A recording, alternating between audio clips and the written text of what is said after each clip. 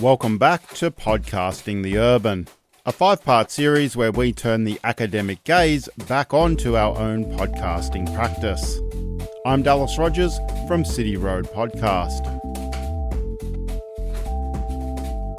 In the next 2 episodes, we shift gears a little bit to hear from 2 journalists and 2 academics about podcasting as an engaged research methodology and the politics of representation and voice.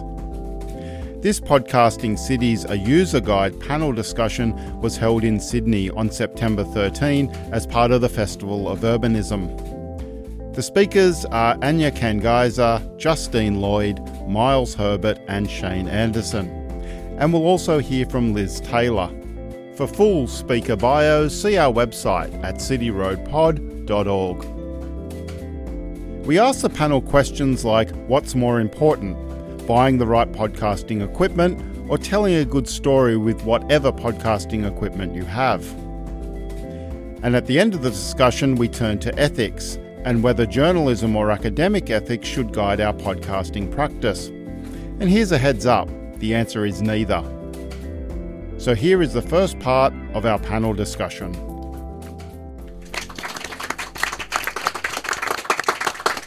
Excellent. Okay, thanks everyone for joining us. I'm really excited to be chairing this panel discussion today. We've got a very simple format. What we're going to do is play you some audio and then get the panel to talk about it. And then right at the end, you'll get to ask all the questions that are at the tip of your tongue. So I'm going to jump straight into it. I'm going to start playing some audio and then we'll throw to the panel. Let's go.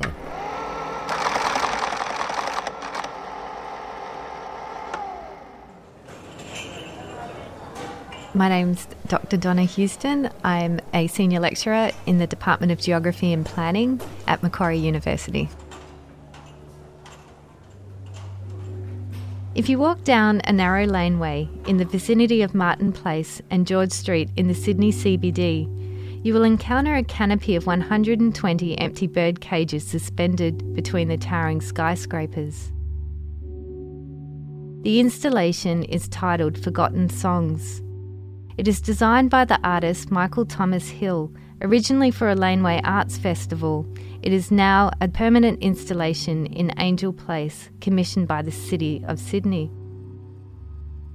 The installation explores how Sydney's fauna has evolved and adapted to coexist with increased urbanisation, inviting contemplation of the city's past, its underlying landscape, and the sustainability issues associated with increased urban development. I last encountered Forgotten Songs a few months ago during lunchtime in the CBD. Well-dressed office workers glided under the empty cages without so much as a glance upward. Nor did they glance downward to the names of the absent birds etched into the pavement. Eastern whitbird, fantail cuckoo, leaden flycatcher, variegated fairy wren, powerful owl, white-throated nightjar, tawny frogmouth, and so on. The daytime bird songs were barely audible over the ambient city noise. To me, it seemed incredibly melancholic how the songs of the absent birds called out to a landscape no longer able to answer them. Needless to say, there is something profoundly uncanny and unsettling about Forgotten Songs. It is an allegory to ecological displacement caused by urban development. Many of the birds can still be encountered in the margins and wild pockets of the city that are still capable of supporting them. While there is an element of hope and whimsy to the project, the echo of the recorded bird song bouncing off the brick and concrete in an endless loop evokes a deeper sense of derangement characteristic of the urban Anthropocene.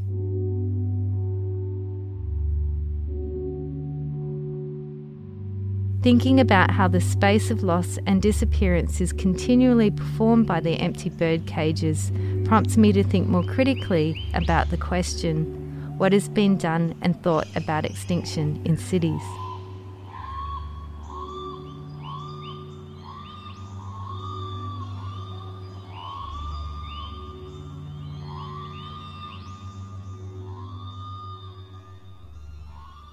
Justine, we might start with you. I just should have added that was a City Road podcast episode, quite an unusual one, actually. But Justine, how is the media landscape and digital media changing academia? I think that's such a great example, that podcast and that recording there, because Donna is a human geographer who's really interested in the Anthropocene, and you get to really go on a journey with her through the city and to sort of... I find podcasting really interesting because it's something where you're alone, you're often listening alone, you're not really listening in this sort of environment where we're all listening together, you're listening by yourself, and often you're the only person having that experience, but in that travel through the laneway, you actually feel like Donna's there with you, taking you somewhere, and I think that's a really interesting experience to have. And as a researcher, I think to be able to use different layers of meaning and to be able to layer that not just, through publishing an article, but through showing actually how that works in a multiple sort of space. So there's a lot going on in that sound. Actually, it starts with this quite gentle music, and then it goes to quite melancholy music, and then back to the music, and then the sound of the birds.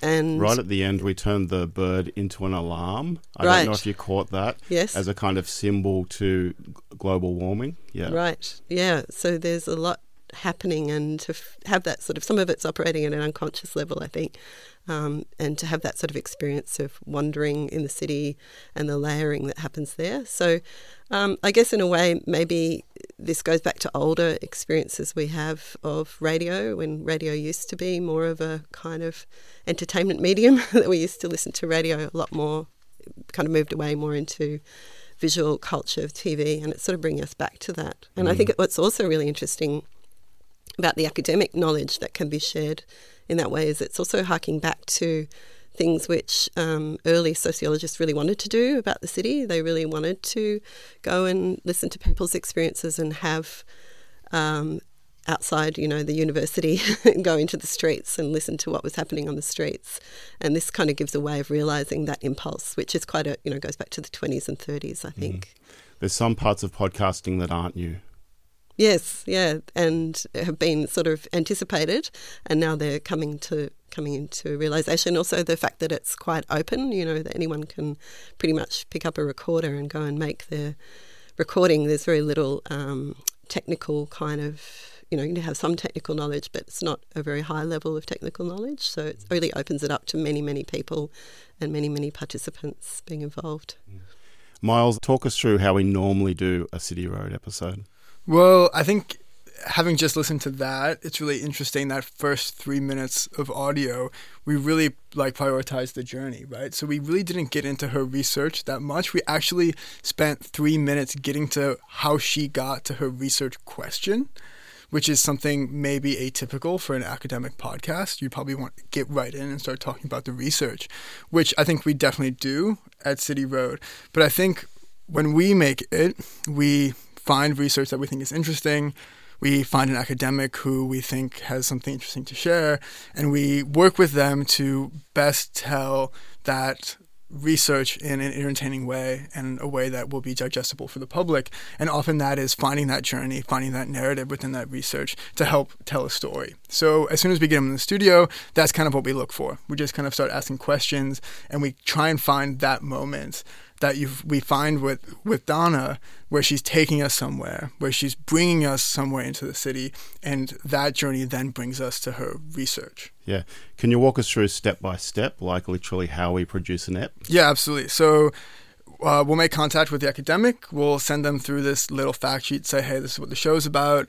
Have a listen. This is kind of what we do. And then we ask them to kind of tell us what their research is and what they want to talk about.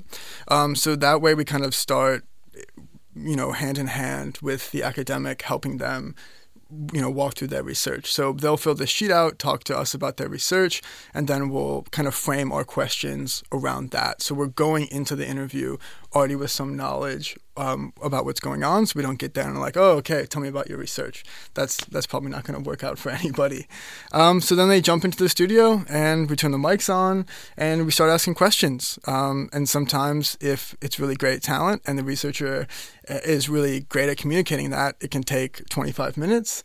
Other times it can be 45 minutes to an hour where you're kind of working with that researcher and working with that academic to, get the story out, say the right things and just kind of help them convey this message. Then we turn the mics off and they say something fascinating. Yeah, they say something super fascinating. No matter what, it's always super interesting.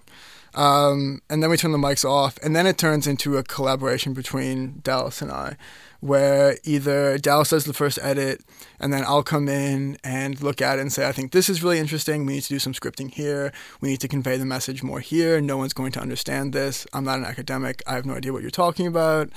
That kind of thing. Or the other way around, where I'll do the first edit, pull out some things, and then send it to Dallas, and he'll listen. And we kind of come together to make something we think the public will enjoy, and also that the researcher will be happy with as well. Did I miss anything? Sounds perfect. And you're also doing a PhD on podcasting. Can you tell us a little bit about that? Yeah, so, it's very early doors, but I'm going to look into how podcasting can create subaltern counterpublics, and how it can kind of be this really alternative activist space that, you mentioned earlier, it's really open and can kind of provide this space for people and kind of democratize their voices, outside of, say, like the media and a really mediated mass media sphere. So that's kind of what I'm doing and just getting into it. So excellent. All right, we might move on to Shane and the award-winning Think Digital Futures now.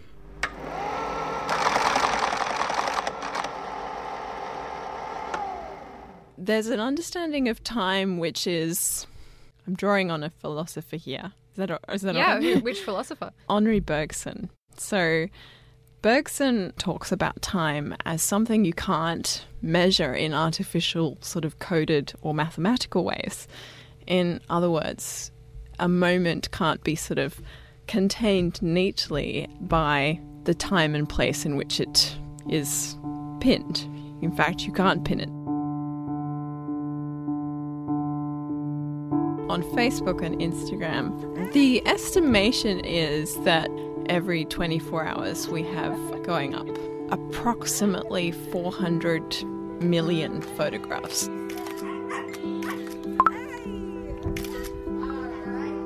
The photograph is meant to be a static moment, and visually it is.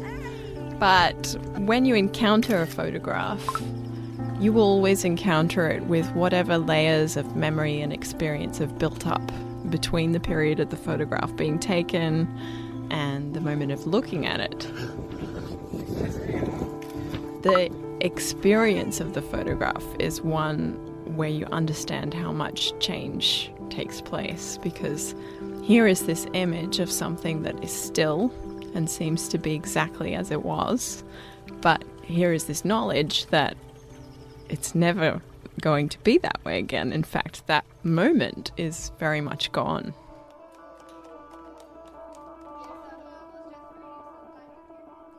So that was I Was Here. So tell us about your show. What's your show about? Yeah, so I produce a show called Think Digital Futures, and it gets support from UTS just up the road. Basically, they a couple years ago decided to put funding into kind of a suite of podcasts that were designed to, train their academics to be able to engage more with the public. So they started 3 shows: Health, Sustainability, and Digital Futures. So it's in the 3rd year now, and it's kind of changed a lot since it first started. But basically, we still keep that ethos of being a vehicle for research communication. The Think Digital Futures looks at mostly tech and ethics, and I kind of start with an idea, kind of similar to City Road. I start with an idea, whether it's like 3D printed guns, like that one, which is about photography and time. I've looked at like the online sex trafficking bill that was recently put out by the states. And then I kind of search for an academic who can speak to it, normally 1 to 3 academic voices in the show. And we just expand the issue out and we talk for about 20 to 25 minutes, kind of going into the ethical debates, whether robots are taking all our jobs, all those kinds of things. And turn it into a podcast. And what's it like working with academics? Because they're good at writing. Are they good at talking? I'm going to say they have stories to tell. Whether or not they're good at telling them is another issue. But I actually really love interviewing academics. I'm kind of the type of person who corners someone at a party and like throws questions at them until I find out every detail about their life. So having an academic in the studio is perfect for me because it's a real chance to like sit someone down and pick their brains about a topic that they know a lot about and that they're really passionate about. I actually love talking to academics, and I think there's definitely sometimes it's a challenge for people to communicate their research, and I think that's not necessarily a person's personality. That's also, I think, the way people are trained and the way they've been kind of shoehorned into a really narrow framework of research and output. But I enjoy the experience, and hopefully they like being interviewed as well. If you were going to give an academic 5 tips for being better in the studio, what would they be? Or 3? I don't know if I would write like a WikiHow on, this is what you should do in an interview. I think if you're going to be interviewed, you would obviously tailor it to whatever you're being interviewed for. News is going to be different to a podcast. I know that when I'm interviewing, I just like having a conversation with people. So when people, I know some people like to get a set of bullet points on every topic they're going to talk about. And I politely say, that's not how I do things. Just come into the studio and we're going to chat however long the conversation goes for. And then whatever comes up is what we'll talk about. So I'm pretty casual and loose with the conversations. But I think listen to, know what you're going into, know the type of show, know what they might expect of you. I guess relax. What about you, Miles? Any tips? I think the notes thing is definitely a big one. It breaks my heart when I see an academic walk in the door with notes. So that I think is a big one. If you want to bring notes and you feel really uncomfortable about it, bring the notes and then just turn them over and say, I want to just do this conversation. And then at the end, I'll go back and look at my notes to see if I missed anything. I think relax is also a big thing. And also I find that a lot of the barriers that we'll run into when talking to academics are often self-imposed in terms of, the culture of academia. Shane just talked about, outputs and really, really narrow concentration of their research. So if you can just relax and have a conversation about your own experience, about your own research, you're literally the expert, and that's why you're in the room. So I think and this is probably not what people want to hear, but if you can pull back some of those self-imposed barriers that academics put up to protect themselves from a very, cynical and oppressive academic system. Yeah, if I could just add to that as well, I think, I think there is those self-imposed barriers, but at the same time, it just comes with practice. You get better at it. You get better at communicating. You learn, you see the interviewer and you kind of learn what's working and what's not. And if you're really serious about research communication and public engagement, it's something that a lot of academics are starting their own podcasts now. I think it's something that's really useful to learn. And there are people like us, in the community radio space, who really want to hear it as well. Sorry if I'm going over time here, but also I don't necessarily want to detach the media's role in some of that anxiety as well. Historically, the media has been pretty bad at communicating research, and I understand some animosity or trepidation going into media interviews. I think you can probably trust community radio, but say if the Murdoch Press gives you a call, there might be some things that are rightfully pushed back upon. So while it's really easy for us to sit here and say, oh, you guys should be doing a better job, I want to also acknowledge the role that the media has in this as well. And hopefully the people you talk to and the people academics talk to are there to help communicate that research, but that might not always be the case. We've got someone at the door. Would somebody like to go and answer that? And I think we should all give a little bit of a cheer when they come in. They're still there.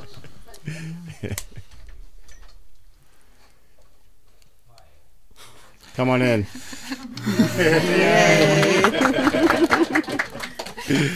Have a seat. Okay, so we're going to shift gears a little bit now. We've been talking about pretty much academics talking about their own research, typically peer-reviewed research. Now we're going to shift gears a little bit to podcasting as a research method. So using podcast as a way to collect and analyze data, or maybe not. I'll let you explain it in a minute. This is a clip from Anya's postdoc project called Winston, recorded in Fiji with some Fiji partners. I absolutely love this clip. I play it whenever I can. At any public event like this, you'll hear me play this one.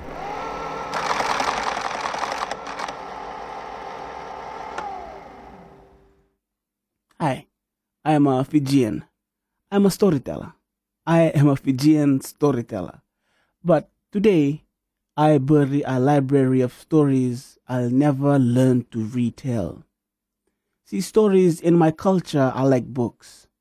There are stories of our shape-shifting gods who take the form of sea creatures or birds so that children don't fear the sea or the jungle. There are stories of how a certain leaf can heal cuts and bruises, which ones cure coughs, and the ones that are poison. See, our stories are our history. The Westerners took it and called it myths and legends. We have constantly told our stories through the generations. Stories of gods and heroes, open ocean voyaging using stars for navigation, wars fought, wars lost, paths of demigods, origins of tribes, our relation from tribe to tribe, which trail, which rivers our clan crossed to be where they are now, the meaning of our village names, the time when the first roads were built, stories of who had the first concrete house in the village, stories of our kin going overseas for education, and till today, our stories of the not-so-distant past are still being told to eager ears listening around mats under the breadfruit tree. The stories that you will hear today are stories about cyclones. They are stories of people, of lands and of oceans, of sadness and hope, of anger and resistance. These stories take the shape of 4 poems, written by poets, artists and a scientist from the Poetry Shop Fiji, Christelle Lavaki, Atuetta Rambuka, Amelia Rigsby and Peter Sipelli. You better start at the beginning with this one and with the project itself. Tell us about your project and how you came to be in Fiji collecting these stories. Sure. Well, as you said, I'm a Vice-Chancellor's Research Fellow at the University of Wollongong in the School of Geography and Sustainable Communities. And I won the Vice-Chancellor's Fellowship for a project called Climates of Listening, which is a project that takes place over 5 Pacific field sites, Fiji, Kiribati, the Marshall Islands, and I'm about to go to Nauru and to Papua New Guinea, working on community-led responses to climate change. So the way the project was initially kind of born was because my background is in political activism and in community radio, and I had a lot of contact with people from the Pacific that were sharing things about responses to climate change on social media that was very different to the narratives that were being reported in the, popular media, I suppose. And these stories just kind of kept coming, and they were really in contradiction to what the big media outlets were saying. And so I thought, well, given the experience that I have in community broadcast, it would be really great to actually work with environmental justice activists and organizations in the Pacific to amplify what they're saying and try to bring a little bit of multidimensionality to the media narratives, because the kinds of media narratives that we get in Australia, and they're perpetuated across the Pacific as well, to be honest, are two narratives, either a story of resilience or a story of vulnerability.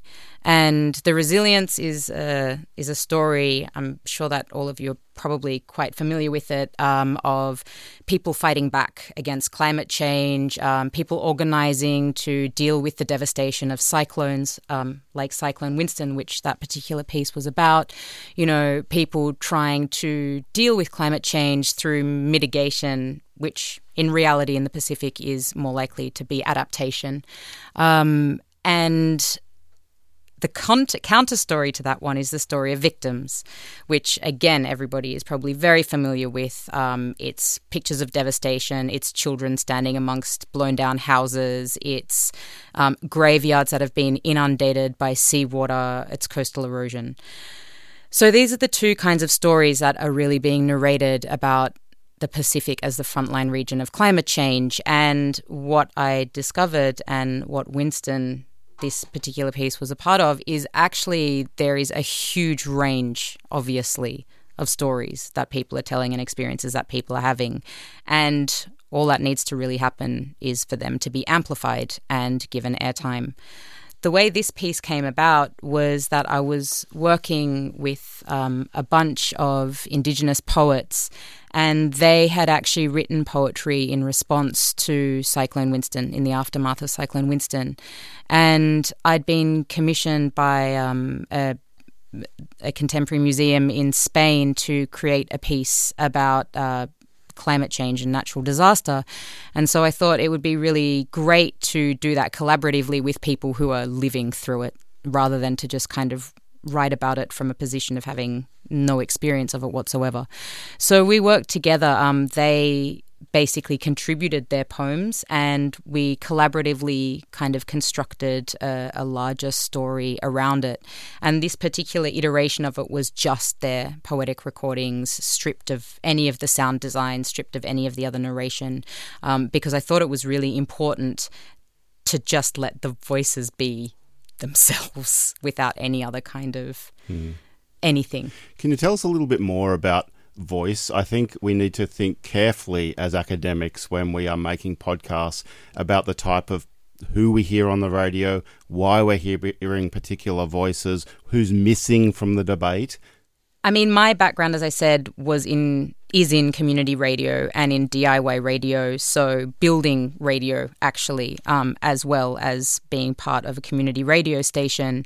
And one of the things that attracted me to radio initially was the fact that there was a possibility for people to be heard that would not be heard in mainstream media, especially in reports around climate change, which is my area of inquiry at the moment.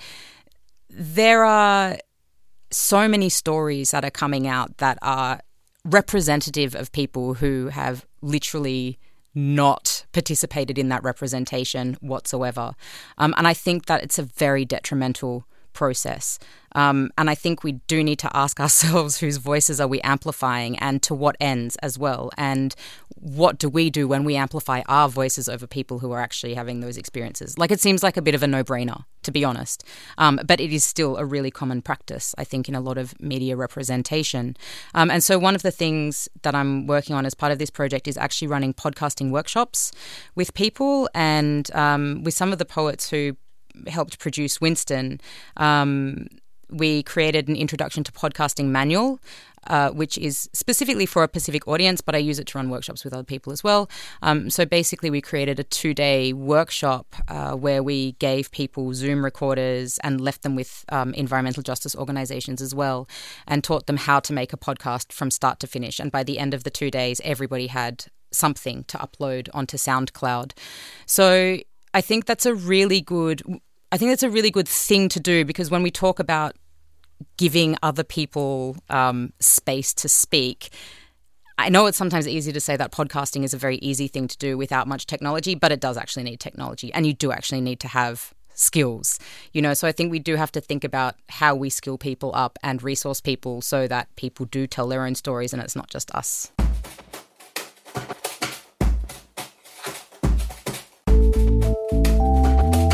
You're listening to the Podcasting the Urban series.